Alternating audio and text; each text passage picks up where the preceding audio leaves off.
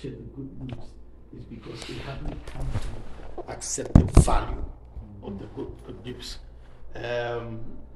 Today we are looking at Maddie and we are so happy about the dog, and you saw how you could tell us so much about the dog. Why? Because you see, you are excited about the dog. You have so much information, and so you can talk about the dog anywhere. You can talk about how he behaves when there are people. Why? Because you've learned the art of working with the dog. It's just that the basic or the Christians of today haven't learned that art, or we haven't fallen in love with what we are professing to be part of. It's amazing how those of us who watch the Premier League, London, the Premier League football. I'm a Chelsea fan. Way back in Ghana, I fly all the way to Stamford Bridge to be a part of the football match. You see, it tells you how much Stamford Bridge means to me, or Chelsea, and so I will pay any price just to be there to watch a match. Why? Because I know everything about Chelsea. I know right from the players even to the coach. And the next thing, I find it intriguing, so I spend a lot of time doing that, and that's exactly what must happen to the gospel. The truth is this: do we know why we have to evangelize? What is evangelism? First of all, we cannot talk about evangelism without first of all going to the beginning. Genesis 1:26. The Bible says in the beginning, God created man. He made man in his image and after his likeness. And he said, let him have dominion over everything that he's made. That means God had everything and then handed it over to man. That man should have full control, dominion. That means man should determine what will happen to what he has given to him. I mean, when you buy a shoe today, the owner of the shoe does not tell you how to wear it. You determine where you want the shoe to go. That's what God did, gave man full control. But in Genesis chapter 3, we understand that something happened. God created the serpent, who was more subtle than any other animal. This serpent came and engaged man in a conversation. I keep telling people that prayer started with God. When we talk about prayer is a communication. And so you start from Genesis 1:1. The Bible says in the beginning God created the heavens and the earth. And the earth was formless and void, and darkness was upon the surface of the deep, and then the Spirit of God moved upon the surface of the waters. And then God said. So you realize that God has been communicating with his creation from the beginning.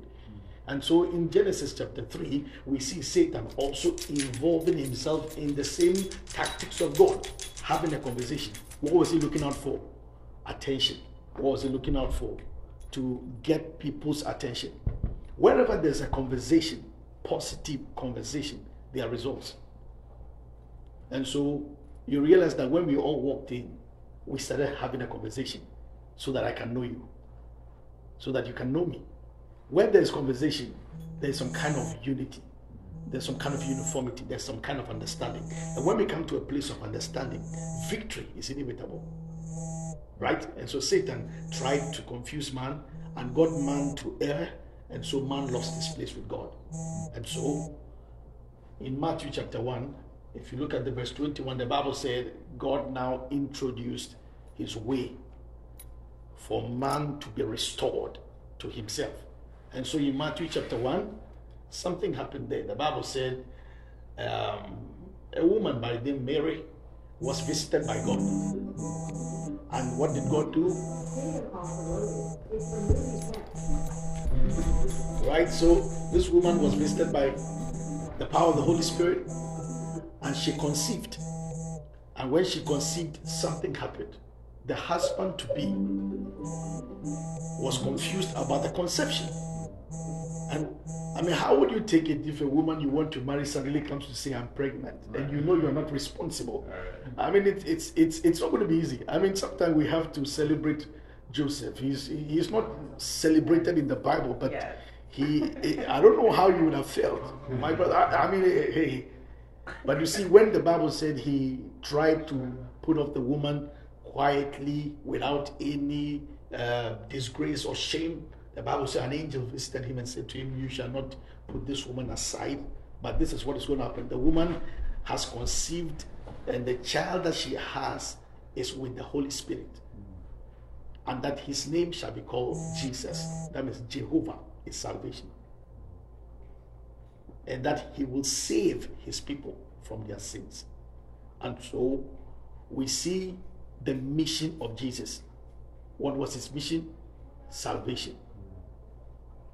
Am I making sense? His mission was to save. That word to save comes from a Greek word sozo, which simply means to rescue. That means a people have gone to war and they've been held captive and they have to be rescued. What does it also mean? It can also mean to redeem. Redeem means I paid to release. Very soon, there's going to be such a redemptive act between Russia and Ukraine, because both of them have, captives. And so there will have to be an exchange of captives. So definitely, I will have to now give me X, I give you Y. And so that's what Jesus did. And so his activity was to kind of break us out and to take us out. And so Jesus now began, and this is what happened. And so now, with this in mind, I would want to define or look at what the definition of evangelism is. So Jesus came to die, and when he came to die, he paid the role for people to be saved, right? And so before he left, he told us that we are going to do exactly what he did by going out to bring people out. So that is where this word came from. So the word evangelism comes from a root word evangel, which simply means good news. What is the good news? Jesus has paid it all. That's the good news. Jesus has paid it all. That means I need not work to have. I need not struggle to have. It's been fully paid. I haven't told you much about myself, but I used to be a drug addict. I've been an addict to alcohol, addict to many substances. As to how I got out, I cannot explain. But one thing I know is that he took me out. I was so sore. I had so much sore in my throat. It looked like cancer. Everybody thought I was going to die. But at the brink of time, he took me out. And when I got born again, all those things got healed the same day. Wow. To just let you know that when he pays the price, it's paid in full, not in halves. And so when I go out and I'm going to share my testimony or to tell people about the good news, it's because I have not just heard about the good news, but I'm a product of the good news.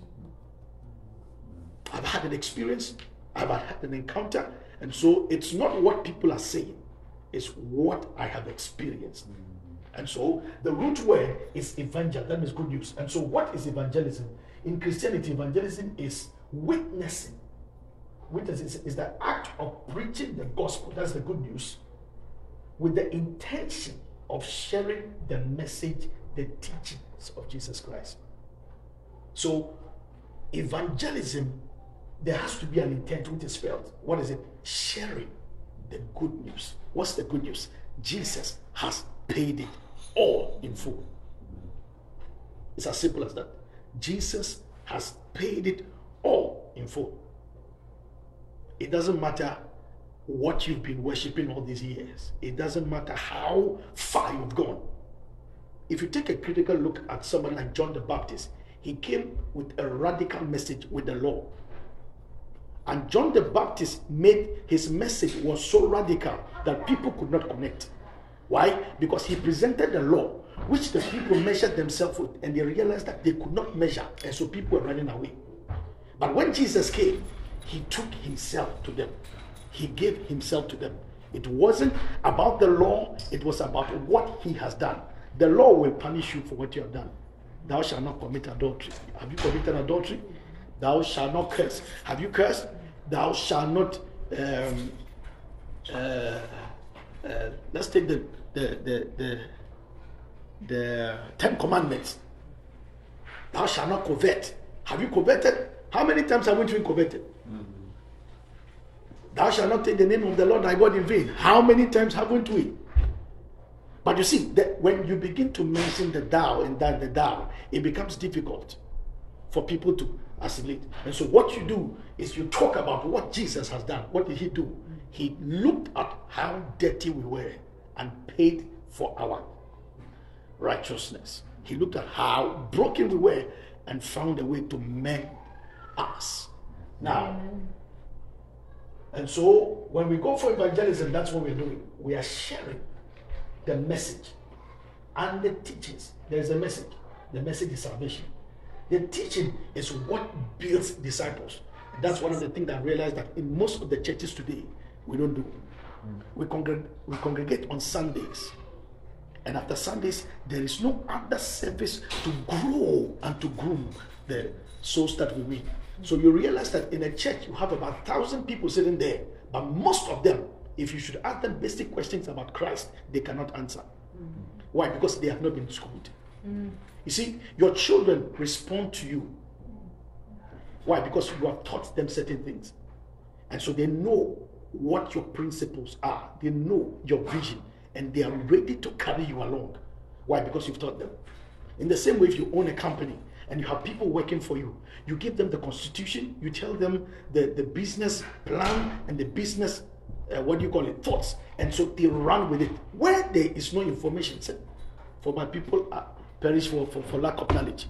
There has to be some kind of knowledge that is sent to them. And when they can come to terms with the knowledge, they will work with you.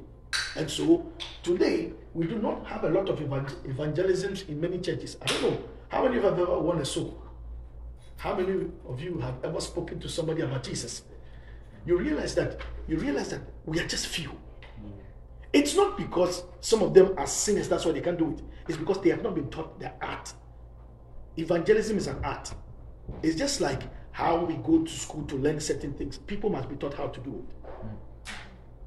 You must learn how to do it. The intent, the sharing, the message, the teachings of Jesus. But I can tell you, most of us also don't do it, even though we know how to do it. It's because there's an opposition. There is an opposition. Have you realized that? You know, when I came to this country, the very first thing I did was to do a spiritual search to understand the power that rules the country. You can never be effective with your evangelism without understanding the system that is in operation. One of the things that I notice about this country is indifference. People don't really care, and selfishness. It's about me. It's about me. Have you realized that everybody is trying to fight? Just look at even Democrats and then the Republicans. Everybody has something they're holding on that they want to have control. Look at the individuals. It's all about me. It's about me. Why do you want to infringe on my right? What? Right. You see, when you start talking about right, you can never be born again. You see, you cannot tell people about Christ because people feel you are infringing on their right. But you see, you are rather giving them a cup of water to extinguish their thirst. You are feeding someone so that the person will be spiritually nourished. Because people are famished. People are famished. Now, let me show you something here. How do I change this? That would have been my guess. All right, okay. Now look at this. We can never talk about evangelism without first of all talking about prayer. The reason why we cannot talk about evangelism without talking about prayer is this. Prayer is that tool we use to engage God. Why do we pray? We pray because we need to know the mind of God with regards to every soul we want to preach to. You know, sometimes when you meet people, especially like here when I go to most of the shops, you see some of the people, the cashiers, you know, you can see their facial expression depicting rage. They're angry about something. They're frustrated about something. Now, if you are somebody who spends time praying, whenever you stand before these people, the Holy Spirit whispers into your ear what you should say to them. Some of them just need to say, "You look good." That will release the facial expression, you know, the facial glance of the person. Sometimes I just say, "God loves you." I remember a lady came to our church, one of our churches one day. Apparently she had vowed that was the last time she was coming to church. She came morose, very sad. Nobody spoke to her. She went home and committed suicide. Now, the next question is this. Did any of her friends see her? Yes, they did. They felt that she was being indifferent that day. But who took time to understand her situation? Maybe would have intercepted her death. She was the only child of the mother, and she had been dumped by a man. Should a man dump me and I kill myself? But you see, her depression was influenced by demons. There are powers that make you act in certain ways. That's why we have to pray. And so Jesus made a statement in Luke chapter 11, verse 21 to 22. And this is what he said. When a strong man fully armed guards his own dwelling, his goods are safe. Have you realized that sometimes when people are in error and you are trying to talk to them about it, they react? Have you ever committed a crime, committed a sin, and someone is talking to you about it and you become so agitated? Not because the counsel that is being given is not good. It's just that you are being rebellious. Haven't you been there before? Too many times. Exactly. Maybe earlier today. Exactly. Maybe earlier. Have you realized that there are certain things you are being spoken to that doesn't warrant any anger, yet you get angry? You know, Satan takes advantage of many things, right? And so it said that when the strong man, fully armed, guard his own dwelling, his goods are safe. But when one stronger attacks him and overcomes him, he takes from him his whole armor, which he trusted, and divide his spoil. So that means that if Satan takes advantage of someone and gets the person into drought, into a sinful addiction, or into a state, and someone is able to pray to God who has more power than Satan, he can rescue such a person. Amen. Let me tell you this. It's not easy to talk to people for them to change. It takes prayer. There are some people in your office, you may think that they are violent, they cannot be spoken to. But on your knees, you can get them for Jesus. It's another level of evangelism. You keep praying with them. Lord, I don't know what is wrong with my sister. And listen to me, don't call the person your enemy. The person might be rude to you, but love in prayer can change them. Amen. Keep praying for them. Amen. When I was in my situation, a friend of mine and the mother prayed for me for like 8 years. And I got born again. Sometimes it may take time, but we have to keep praying. It's very important. So in 2 Corinthians chapter 4, 2 Corinthians chapter 10 and verse 4, Paul did make statements that the weapons of our warfare, they are not carnal, but they are mighty through God. That means, you see, we rescue these people not with aggression. You must change. You must change. No. It doesn't change people. Look, let me tell you something. The person's mindset might be different from yours. They believe in either same-sex marriage. They may be. You see, when you go for evangelism, it's not about talking about those things. It's about talking about Jesus. Listen, don't go attacking their sin. Go bringing them to Christ. You see, if you are praying for them, you will not have time to talk about their sin because you had worse sin. You know, Christians are quick to jump at people's sin and attack them because we can see their sin. But you see, as you are pointing one finger out there, how many is pointing back to you? That's good. And so, if you are someone who is consistently praying, you will not have time to judge people because Jesus said we shouldn't judge. It takes the scriptures for people to change. The second scripture I used here is 2 Corinthians chapter 4 and verse 3. And this is what Paul said. If the good news we preach is hid to anyone, it is hidden from the one who is on the road to eternal death. That means this gospel that we are spreading around, if people will resist it, it's because it is hidden. It's simple, but they cannot receive it. It's simple, Jesus has paid the price. He said, whosoever, John 3:16 said, for God so loved the world that he gave his only begotten son. So it's like this. We are all thirsty. What's your name again? Joe. Joe. Yeah. Joe gives me a cup of water. And I'm supposed to just drink this water and be fine. And I just look at it and say, I don't believe it. Does that stop this water from performing its function? Now, if I tell you I have $1,000 in my back pocket, right? The fact that you don't believe does not stop it from existing. Right? And so if this gospel will be hid, or it will not be acceptable to the people, is because the God of this world has blindfolded them. It's like someone stealing and you are trying to help the person out and the person doesn't want to appreciate the help. It's like someone having cancer and you have the remedy and the person is refusing it. And so for the person to be able to get root and understand this, you need to consistently pray for the person because the person has been blindfolded. Sometimes you hear people arguing, there's no God, there's no God. Where? What if there's God? Am I making sense?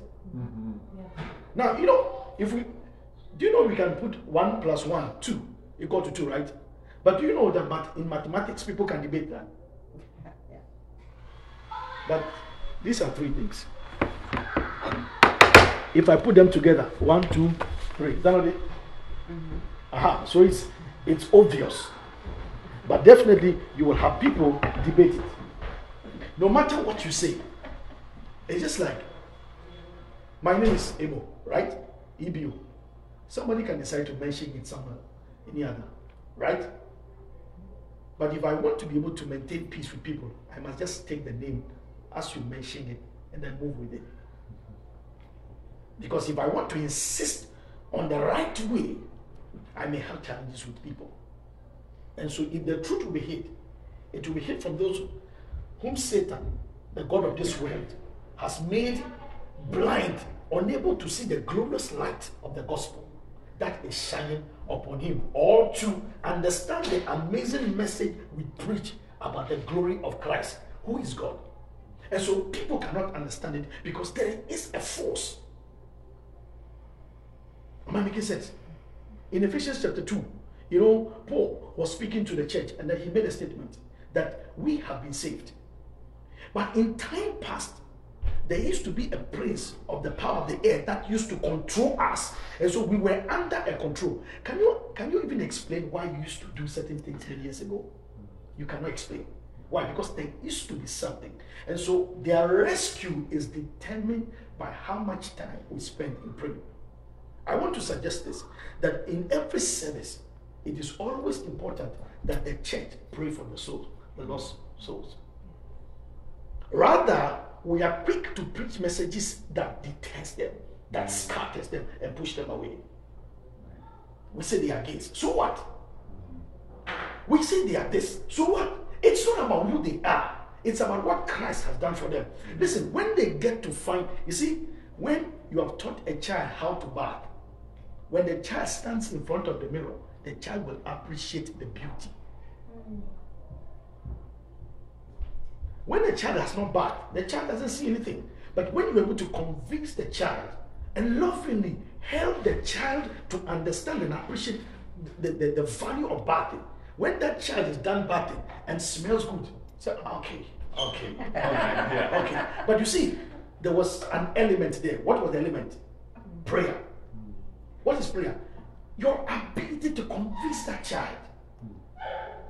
Because you are praying the child, just like how a lawyer prays a judge to turn to his argument and to make sense out of his argument. And so that's how we have to do the child. And that's what we have to do to the souls. We've got to pray for them. We have to spend time at night to pray for them. People don't understand why Jesus was so popular. In Mark 1:35, the Bible said a great while before morning, Jesus went to the top of the mountain.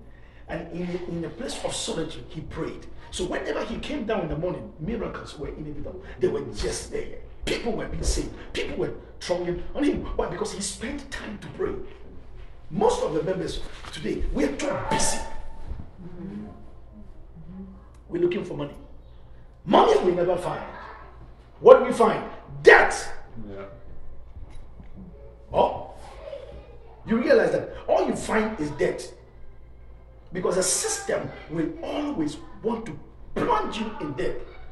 But you see, a person that prays is always in tune with God. And such a person can easily know what God is saying and the direction God wants us to go. Let me tell you this. You don't use one strategy for all souls. All souls are peculiar. They are special. They are different. So a person who prays a lot always know what God wants to do. As we are seated here, this is one of the things I'll tell you. Let it be on your daily prayer point. Praying for your children. Because you can be a missionary, preach everywhere, and your children will not be saved. I'm telling you. Satan will frustrate you. The reason why you have to pray. How many of you know Reinhard Bonnke? Reinhard Bonnke. Reinhard Bonnke used to be an evangelist. He died about a year or two ago. A German who lived in Florida. But he took Africa. Reinhard Bonnke came to a town in Ghana called Koforidua to have a crusade. When he got to the place, the ground, to start the crusade, just before the starting of the crusade, beasts invaded the grounds and went into the speakers and damaged every instrument. They are powers. One time, I was having a crusade in a village, far away in a remote area. When one of our MCs got to the podium, he was talking. Suddenly, they took his voice away. He couldn't talk anymore. And so whenever I'm having crusades, underneath the pulpit, our prayer team, they pray before, during, and after. Because it's a conflict. If you are going on a rescue mission, they will attack you. Am I making sense? I keep saying that demons do attack. In Revelation 12, you remember? The Bible said the angels fought, and they fought back. That is why in Revelation 12:13 it said, "Woe unto you, the people of the earth, for the devil is in great wrath." He's angry. More people are getting saved. I've been saved, and he's very angry because I'm saved. I don't know about you, but he's also angry because you are saved. And so there has to be a lot of prayer. Sorry, I've spent more time on this prayer, but it's very important that we pray. Look, it's not any big prayer. It's about your ability to convince God and to speak to God about a person. And you must learn the art of binding, where you rebuke foul spirits. Take your hands off these children. Take your hands off this. Am I making sense? Yeah. There's a family I'm praying for. I've been standing with my senior pastor. Recommended them to come and see me, and because I'm here, they reached out to me by phone. This woman had given birth to a child. The child, for the past 18 months, has been in a hospital. They spent everything, and the child is not getting well. So they brought the child to me. When they brought the child to me, they called me the first day. I didn't respond to their call. They called me for about a week. I didn't respond to their call because I really wanted to hear from God what must be done. I was praying one morning, and the Lord showed me there's something in the chest of the child, and I saw a hand remove it. So I called them and I said, "Listen, a hand has removed this thing from the child. The child is well." This morning, she sent me WhatsApp, and in the WhatsApp, she said, "Ever since we prayed, something has happened. The child for the past 3 weeks hasn't been sick." Listen, they are powers. Yeah.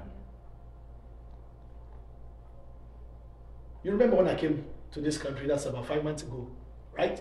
I was very sick. My kidneys were swollen. A lot of prayers and a lot of seeking medical attention. God healed me totally.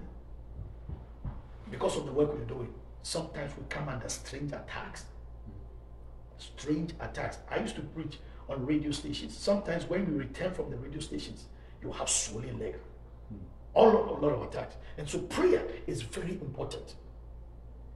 You remember in Luke chapter 4 and verse 14, the Bible said, and Jesus returned. You know, when he had been tempted, he went to the wilderness. He spent a lot of time praying. In the wilderness, the 40 days and 40 nights, what was Jesus praying about? Because that was the beginning of his ministry. He was praying for the salvation of the nations. Because that was the reason why he came. My brothers and sisters, every one of us here has someone you must rescue from going to hell. I mean, if we look at the description of hell, it's not a place any human being must go. Your worst enemy, not even Putin, must go there. Do you know what I'm saying? Nobody has right to go there because Jesus paid for all. He was not, he did not discriminate, he did not segregate. Am I making sense? Yes. And so there must be prayer. Tonight, before we go, we're going to pray. Now look at this. Why do we evangelize? The penalty for our sin is fully paid. So that's the message we are going to. Right? We are going with. And so, the very first reason why you have to evangelize is because Jesus instructed us. I'm going to send, I'll let Pastor Logan send you this slide so that you can have a look at it. Jesus instructed us. So in, what do you call it? In the book of Mark, chapter 16, verse 15 to 18, the Bible said, Jesus said to them, go into the world. Now this word here, if you look at the Greek word that was used, it means cosmos. Cosmos means the systems. So that they go into the system of banking, go into the system of marriage, go into the fabric of society, go into cultures. That's what you're going to do. Into the world. Every one of us has a world. You have your people you meet. You have your people who believe in you. You have everybody. You have a culture. You have a society. You have a business. There's a place you're working. It's a go in there. And preach the gospel to all creation. All creation. That means we should be so functional in righteousness that it affects the tax system.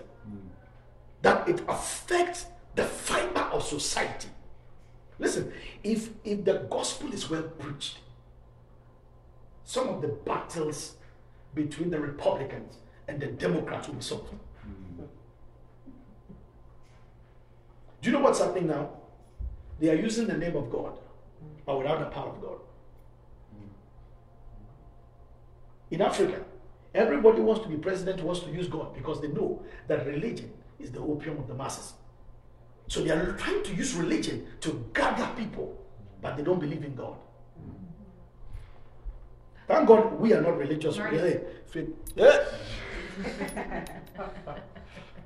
And so this is go to a Christian. Say, whosoever believes and is baptized will be saved. But whosoever believe not will be condemned. Listen, don't say you preach and they didn't listen. If they didn't listen to you, keep preaching. Keep preaching, keep preaching, keep preaching, and keep praying. Because more than 5 or 10 years, I never went to church. I claim I was an atheist, yet I believed in something. Many people take the role or the posture of an atheist because they don't want to be responsible and accountable to anybody. But the fact that you don't want to be accountable to Jesus does not stop him from judging you when you die. Because it is appointed unto man once to die. After death, you will give an answer. If you don't believe in the day of judgment, just watch how many years you spent in college. After every season of college, what do? You write an exams. And we evaluate and we give credits to everyone. For that means in time, even there's judgment. Every one of us here is equal to what you believe. You are equal to how much time you spent and the time you gave to yourself with regards to being in school. How did you spend those times? It's as a result of who you are today. In the same way, if you believe, the word believe here comes from a Greek word which means pistio. That means to be convinced beyond reasonable doubt. I am convinced beyond reasonable doubt Jesus saved me. That's why I'm here today. I am convinced. Whosoever is convinced beyond reasonable doubt. So the message must, you must sound convincing. Sometimes you have to make it dramatic. I was telling Logan that, the message that we preach if we don't package it in a way that we can get to the people, we will keep preaching and have no results. Some of us in Africa, one of the things I realized about this preaching of the gospel is our preaching of the gospel is condemnation. But the gospel is a good news. This water, it quenches thirst, right? It doesn't choke. If you give a different meaning to this, many will not appreciate it. So it's not about God, it's not about condemnation, it's about love. It said, whosoever believes and is baptized shall not be condemned, shall be saved, but who does not shall be condemned. Now look at something here. If you take a critical look at this side, it said these signs will accompany those that believe. In my name they shall drive out demons. That means there are demons in people's lives. These are foul spirits. These are, sometimes you look at your children, they behave certain ways. You've tried everything to straighten them up. How much time do I have? Right? Keep going. Right? Sometimes you don't understand. You think psychologists can help. I believe in the work of psychologists, but sometimes you must engage in warfare. My little brother, very intelligent, highly intelligent, became a victim of alcohol to the extent that he had epilepsy when he doesn't take a sip. Look, we took him to every hospital. They couldn't help. It took prayer. And in Ghana, this is one of the things that we do. Whenever we are going for evangelism, like I said, we do spiritual mapping. Why? Because we want to know what's happening. What we realized was that in the coastal area, immorality was high. Teenage pregnancy. The forest zone also. And so when we knew these things, it influenced the way we packaged the message. And it influenced the prayers that went into it. Now you can see these signs shall follow. That means when you obey, when you speak, things will happen. When you talk to the people, things will happen. When you pray for them, things will happen. When you show them love, the love will be evident in their life. The gospel can never be presented without love. Amen. If you take away love, it's politics. And most churches are doing politics. It's not more evangelism. The evangelism is you are rescued. Jesus said, the Bible said he came to sozo. He came to break them out. You see, that word sozo is also like opening up a shell and taking the groundnut or the nut out. Do you understand it? And so this will happen. He said they will speak with new tongues. You see, these new tongues is not just the prayer of tongues, but their conversation and their communications will change. When people change, you get to know they are changed by what they say. They are no more vulgar. They are positive. They are faith-driven. When they are speaking, you can know that they have been changed because the Bible said, out of the abundance of the heart, the mouth speaks. A changed man has a changed heart.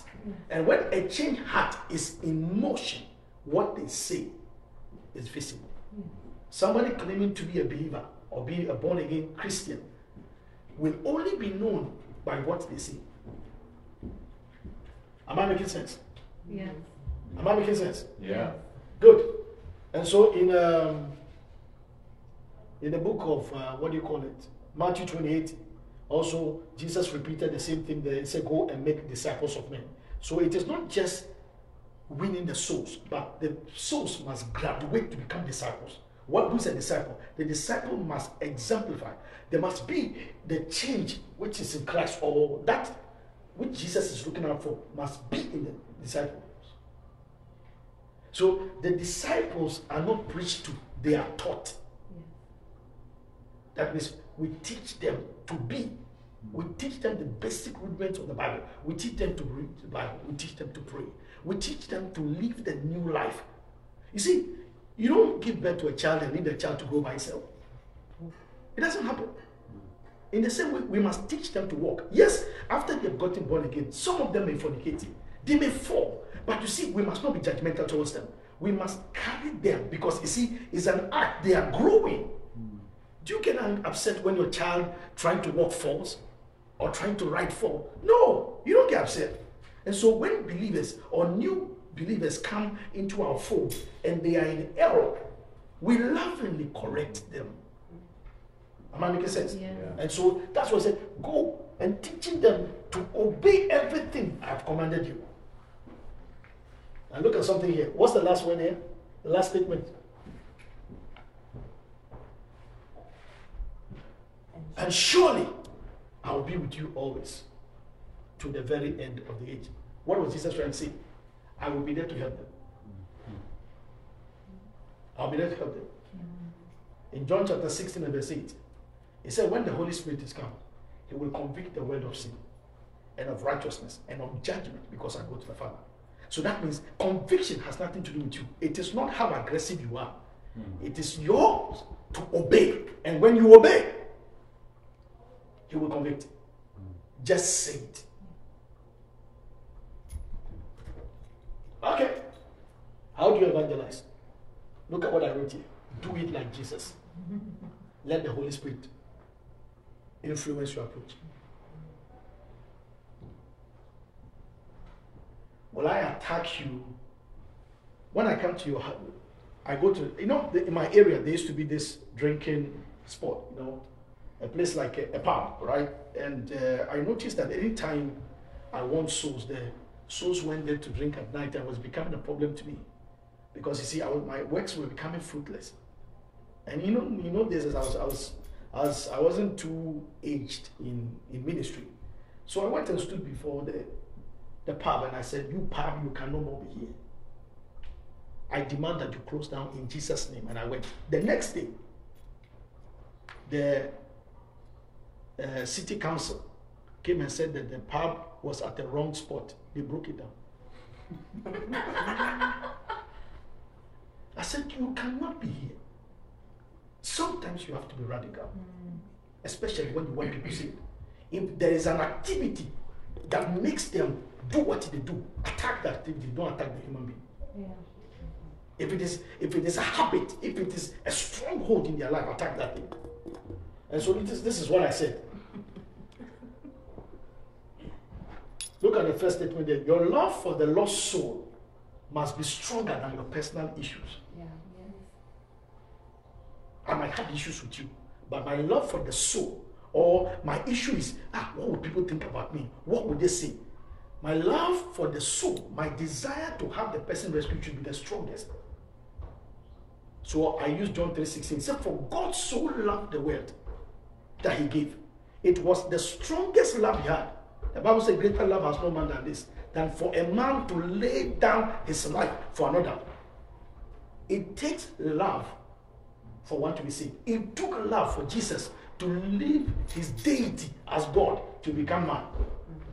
Just for one to be redeemed. And so we must have that same type of love, that kind of love, that agape love for the souls. If Jesus used love, you can't use strength. You must use the same as Jesus did.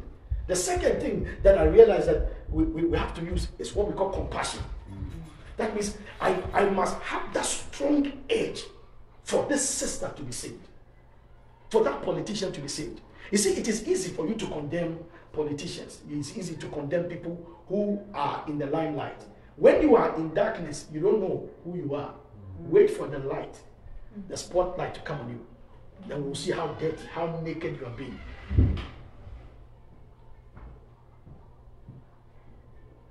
And so we must have compassion. The Bible said when Jesus saw the crowd, he had compassion upon them because they were harassed and helpless. Sinners are harassed by their sins and they are helpless. No, can you tell me why people would take alcohol that is so destructive? People will cut themselves and insert needles. Why would people inject themselves with many things? Why would people be prostitutes? Can you imagine, as beautiful as God has made you, how important you are now? You have become a sex machine. No. It's not because they want to do it. Something is compelling them. They are harassed. And the Bible says when Jesus saw He said to the disciples, the harvest is plentiful, but the laborers are few. Therefore, pray earnestly to the Lord of the harvest to send laborers into his harvest. That means that, there are more people needed. Who are the people? We are the people. Let me make this statement straight. It is not every soul you will talk to that will be changed by you.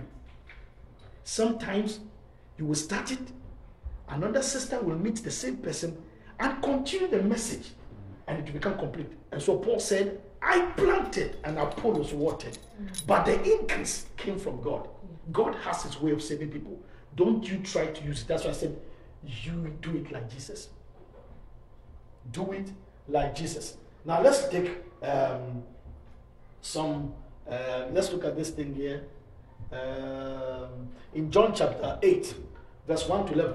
How many of you remember that woman who was caught in adultery? Mm-hmm. It's amazing how adultery is committed by two, yet one was judged. Mm-hmm. That is a perverse system, and that's the system we have. One was brought, and they came accusing him before Jesus to test Jesus. And look at what Jesus did. Jesus was very gentle. What he did was, he sat down and began to write the names and the sins of the people. When the people stood and saw what Jesus was writing, they ran away. Because Jesus asked one simple question: which one of you has not committed sin? Let him cast the first stone. Some of them were committing adultery, some of them were stealing, some of them were in grievous sin. But the Bible said something happened. This is what Jesus said. Jesus spoke again to the people and said, I am the light of the world. Whosoever follows me will not walk in darkness, but have the light of life. So Jesus was trying to say, what Jesus was trying to say is this. Listen. What the people used was not the right. I am the right light that people must use. So if you want to judge, use my method. What did Jesus do? He said to the woman, neither do I condemn you. Go and sin no more. That means we must encourage the people not to sin, but don't judge them. Encourage them. Use the method of Jesus. Now, there's another guy, Zacchaeus. How many of you know Zacchaeus? He was known as a tax collector. Zacchaeus, in those days, tax collectors were very rich because they fed on the weakness of the people. They changed the system to make money. But you see, when he approached Jesus, the Bible said, Jesus said to Zacchaeus, he wanted to see Jesus, but he was impeded by his height. He ran and climbed a tree, and when Jesus got there, he saw him and said, come down. Today I'll go to your house. Jesus did not condemn him for his bribery. Jesus did not condemn him for his corruption. He did not condemn him for his sin. He only went to his house. And the presence of Jesus in his house brought the change. Listen to this. When we go to them, it's not about what we feel, how we feel, what we know about them. Look, if you are approaching a sinner to teach the sinner with the sinner's sins in your mind, you will be judgmental. Go looking at them with the eye of love. Now look at what Jesus said. In 19 verse 9, and Jesus said unto him, today salvation has come to this house, because this man too is a son of Abraham. The Son of Man came to seek and save the lost. Jesus did not come for us, the righteous. He came to seek and save the lost. So that is our mission. That's our mandate. We must seek the lost at all costs.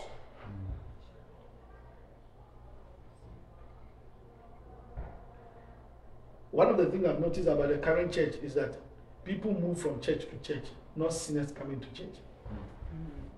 So I was impressed with now I've moved to Lake City, from Lake City, go to Cove. But you see, so it's becoming a recycling. Whilst the sinners are perishing and going to hell, let's get them in. How do we? Let's do it like Jesus. When we go and there's condemnation, don't condemn. Remember that the Son came to seek and save the lost. What does it mean to seek? Seek means you are intentional. You must look. It's like something has fallen into this and you want to find it in this carpet. It requires a magnifying glass. It requires some bending down. In as much as you are wearing the best suit, if you have to pick it up, you bend down. That's what Jesus did. He came from heaven Hallelujah. Amen. Okay. As I close, this is what I wrote here. Don't waste time. Don't waste time. I was working in the bank, and then this lady came to tell me that she had a dream that somebody had strangulated and killed her, you know, in a dream. And I told her, look, some of you, when you have eaten heavy meals at night, you go and sleep and have such dreams and want to come and bother me. And I didn't take it serious. 3 days after, somebody killed her. Yes. My working colleague. She lived alone, big house. And so when she drove in, the guy followed to strangle her, took everything from her. But the guy was caught because he's insane. I mean, how do you steal you kill somebody, steal a car, and be driving the car in town? It is only when God wants you to be caught. But the truth is this: did we take it serious? You know, sometimes we are not sensitive to what the Holy Spirit is saying. Why would the lady come to me? She's my friend, she's the friend of others. But she told me, only told me. And so, now look at this. We must make our intention quickly to the souls. When you meet them, show them the love. Let them know how much Jesus loved them. Let them know that salvation is real. Am I making sense? Yes. And you leave it there. Look at the second point. Try not to argue. When they start arguing, drop the argument. Try not to argue. Yes, they have a point of view. Listen to their point of view and also present yours. Don't say, no. You don't understand. Who are you? No. You see, you will never get the attention of a soul if you argue. They say they don't believe in Christ. No problem. You don't believe in Christ. Show them love and keep talking to them and keep praying for them. One day they'll come to you. One day. The Bible said, let your light so shine before men that may see your good works. Is that not it? So some of them, it is not what you say that will change them. It is the life you live. There has to be something peculiar about you, something special, something that is intriguing, that the person will say, this guy is different. This lady is different. It's not the preaching. Because they hear you preach, but you are violent. You are vulgar. They hear you preach, but you are the one sleeping with everybody. They hear you preach, but you are very discriminatory. You are a racist. No, nobody will listen to you.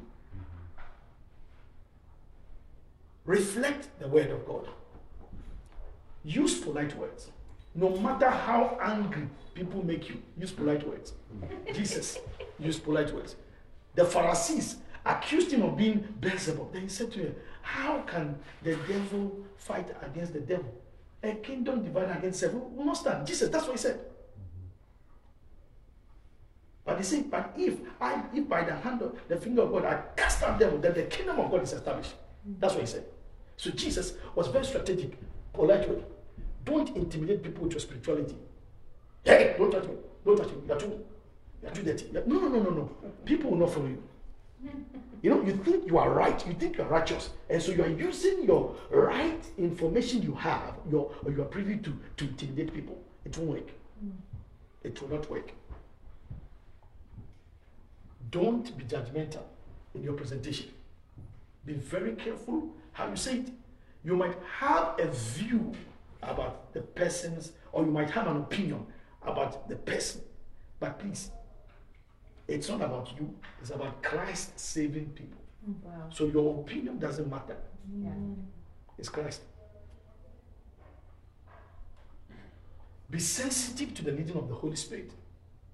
Sometimes you go to the person's house to present, or you want to talk to the person. The Holy Spirit can tell you, hold on, it's not today, not today, not today, not today, not today. Just pray with the person. Sometimes you can get to a place, you meet someone, can I pray with you? Can I pray with you? You just pray with the person and you leave. Sometimes you just take the person's number, you take the number, just have a conversation with the person. It might just be an introduction. A house is not built in a day. Nobody will be born again in a day. I'm telling you the truth. Sometimes God in his own way is able to save people in a day. But most of the time, it's a process. No child was conceived and born in a day. So keep moving. Keep feeding. Pray before and after witnessing. It's very important. If today you are going to work, say, Father, today I want to be the lighthouse. Let the light, your light in me shine so that people can find you. Let my words of my lips and the meditation of my heart be acceptable to you and to the people as well. In Luke 2:52, the Bible said Jesus grew in wisdom and in stature and had favor with God and with man. Listen, favor is a light. Jesus, he grew in wisdom and in stature. Wisdom is the rightful application of God's word. He grew using God's word at the age of 12 so that he lived his life to please God to the extent that men were attracted to him. Don't be yourself. Be who he wants you to be. Because yourself is a sinful self. Oh. So you must pray. And when you are finished witnessing, pray that, Lord, whoever I've spoken to, let not your word return unto you void. Let it accomplish the reason for it was sent. Let this word continue to ring in the heart and on the mind of this person. Father, let them not finish. You know, because Satan has a way of stealing word from people's heart. How many of you remember the parable of the sower? Because people have many curses. Some of them are looking for food to eat. Let me show you something. If you approach somebody to preach to a person and the person is broke, meet the person halfway. The gospel is not only preaching words, it's preaching deeds. Feed them. If it's a bill you can pay, pay the bill. An act of kindness can change people. Jesus multiplied bread and many followed him. Jesus healed the sick and many followed him. Jesus opened the eyes of the blind and many followed him. He casted out devils and many followed him. So that means act of kindness is very necessary. Pray. Always remember, conviction emanates from the Holy Spirit. You cannot force people to change. Today, if you talk to them, love them, and keep praying with them. Anytime you meet the person who is an addict to something, say, I'm praying with you. God is working. God is working. God is working. God is working. He did it for me and he'll do it for you. Amen. I've been through it. I've been depressed before. You think you were the one who's been depressed? I've been depressed before. That was 2018. No, 2017. I was in Seattle. I came to preach at a wedding, and then there's this people I was working with, and they asked me to sign a document. I didn't read the document, I signed it. Only when I got back to Ghana, I was in debt of $58,600 US. Wow. Weeks I couldn't sleep because where was I going to get the money? And the people said I signed it, and so I consented. And these people left me, they gave me to the police. I had to sell my Mercedes Benz. I had to sell that. I had to sell that. At the end of the day, I had peace. I was depressed. I felt God has abandoned me. But it wasn't because God abandoned me. God was teaching me something. He used that situation to make me learn. Am I making sense? No matter what you're going through, there is always a way out. How do I start? The Holy Spirit knows the situation of every soul and is willing to assist. So when you're going to talk to somebody, just bow down, hey Lord, how do I start? The Holy Spirit. He's called the Allos Parakletos, another helper. His help is potent. He knows how he can make you relate to someone's situation. He knows how. Do you know that you just come home? I remember I was going to preach in a football camp. You know, is this football team? When I got there, the guys they had just returned from training, and one of them had a very swollen leg, and they said, if you say you're a man of God, pray for this leg. If this leg is healed, we will listen to you. How do I heal? I've never healed before. I said, put it on the table. I said, Father, I shall not be disgraced in Jesus' name. And I tapped the leg, and the leg shrank to the next level. You see, these things, God does it, and they got my attention, or I got their attention. At the end of the day, more than 40 players there and there got born again because they gave me the chance to teach and to preach. And I kept visiting them till I left that city. But you see, there was a situation. What was the situation? He created a situation and he healed. I didn't heal because I don't have no power to heal. I said, Father, I shall not be disgraced. I shall not be disgraced. How can I be disgraced here? Use any available chance to share a testimony of your encounter with Christ and your conversion. What have you experienced? Sometimes when you don't know what to say, tell them what he has done for you. You were out there, he brought you in. Tell them your testimony, how you prayed and God heard you. Tell them whatever you can remember he has done, and that will open an avenue for conversation. Because you see, you've been through something, he's also going through something. We've all been through things. And one way or the other, something has happened. Tell them what has happened. Take advantage of every situation to introduce the gospel. It's a good news. One time, I was sitting with these boys who will not listen to anything I say. And so we're talking about Manchester and Manchester United and Chelsea. And they are lost woefully. I was telling them, look, God has a way of doing things. Today, he will let Chelsea win. Tomorrow, Manchester will win. But God rules in the affairs of all men. Sometimes it may not be the way you want, but God. So you see, what was I doing? Football, but I was using the equation of God in the matter. And they were listening. They said, yeah, God. Then I got them. That day, they came asking me, man of God, is it good to drink alcohol? So now we have to now go into the Bible to look at alcohol, what alcohol does. Yes, if you allow alcohol to lead, you will become something different. But you must be in control. You must be in control. But can you be in control? If you cannot be in control, run away. Do you understand how? So I presented it. I never said to them yes or no, but I presented the gospel to them. I said, can you control? If you can control, that's it. But if you can't control, be careful, because alcohol is a mocker. In Ghana, I've seen my colleagues, my classmates, who look very old today because their systems are damaged because of the excess use of alcohol and other drugs. So always use your testimony to change them.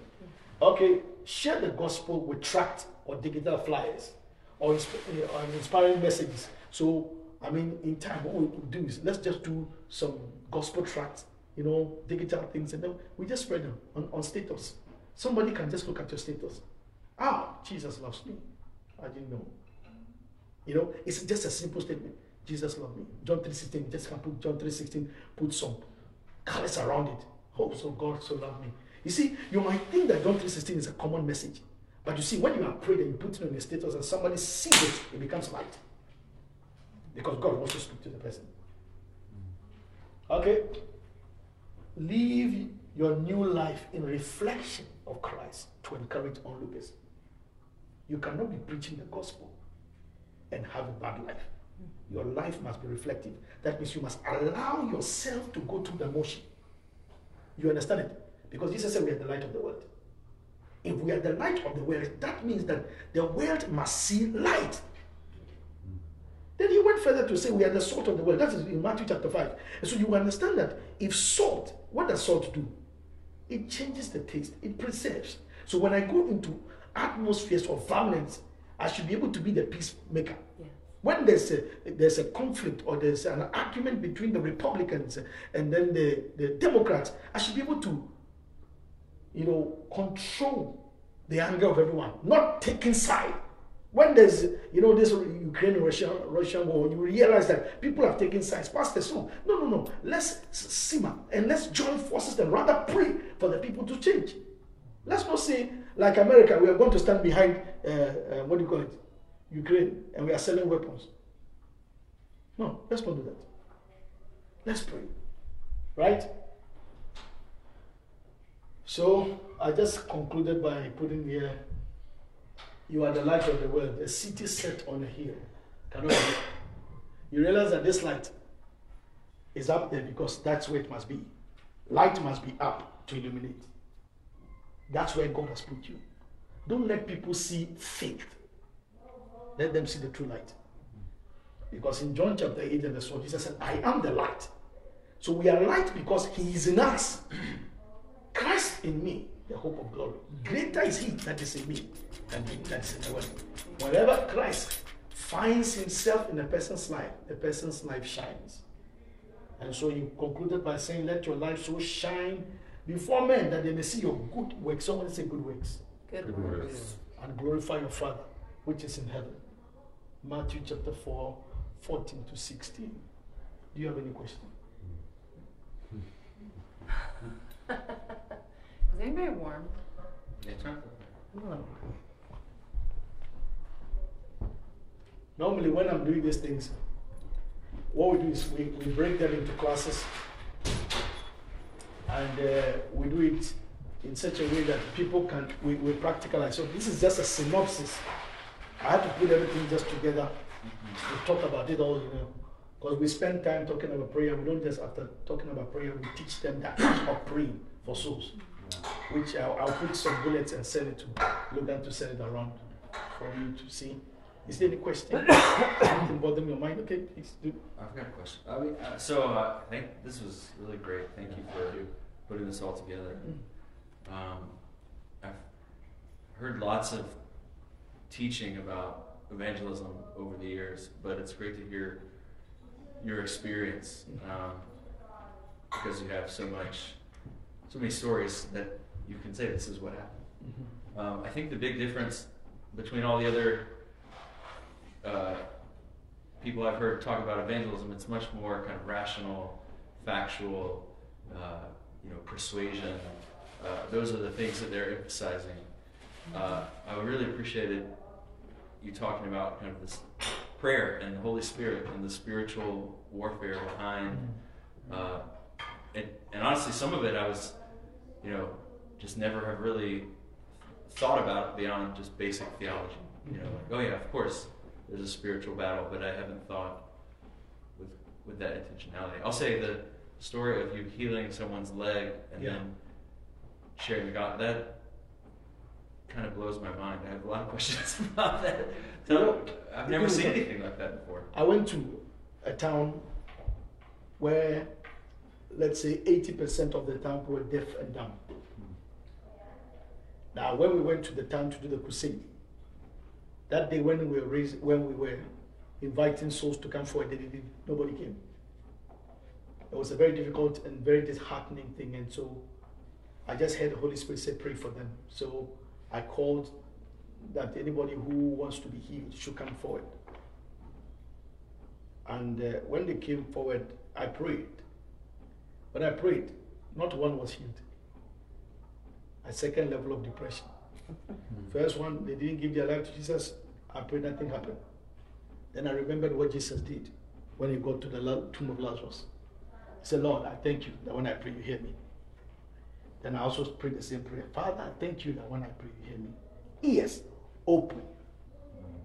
Not one was not healed. Every one of them was healed. Then we did the altar call again, and they came. You know why? Because something has happened. And so, you see, that's what I'm saying, that God has his way. Not all the crusades are the same. And not all evangelisms are the same. And so, depending on the heart of the people and the receptivity of the people, God has a way of packaging the message. So if you think that you have a formula you want to use, you will fail. Because it's not by might. Neither is it by power, but it's by my spirit. And so God determines what happens. He said, for as many as are led by the Spirit, you have to be led. The Holy Spirit, the role of the Holy Spirit is very paramount when it comes to the presentation of the gospel.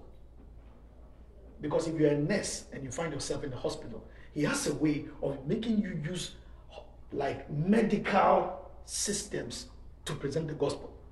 If you're a teacher, if you're a footballer, you'll be surprised. And he is able to make people understand based on. Do you remember the centurion? Mm-hmm. He wanted a healing. Centurions are soldiers. Now Jesus was coming. He said, you did not come to my house. But look at how God initiated the thing from his side. You didn't have to come. He said, I am a man of authority. When I say, do this, they obey. So don't come. Just say. He didn't initiate it from Jesus. He initiated it from the guy. So, through that means there was salvation in that house. You remember is it Luke chapter 7? This young man who's the woman whose husband had died, and the only son was also dead and was being carried out of Nain to be buried. And the Bible said Jesus met them. He touched the burial, they stopped, and he raised the child. Imagine what's going to happen there. Many will turn to look after for Jesus. And so miracles are acts. That's why he said, these signs shall follow them that believe.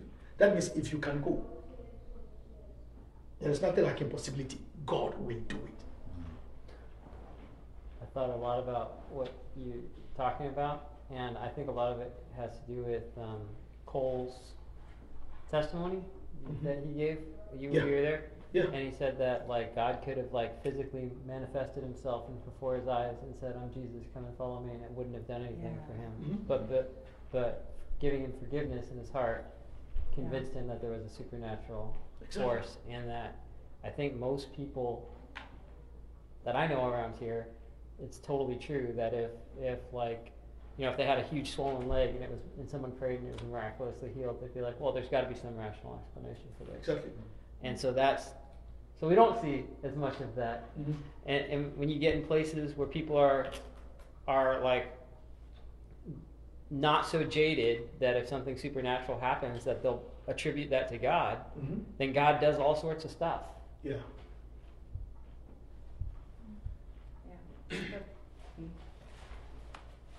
Any other question?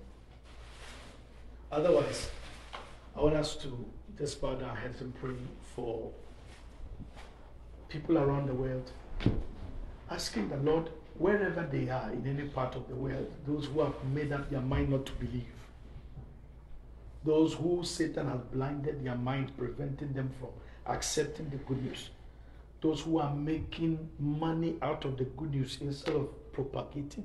Let's just pray that the Holy Spirit will just move his hand around the world and save them. Lift up your voice and begin to pray.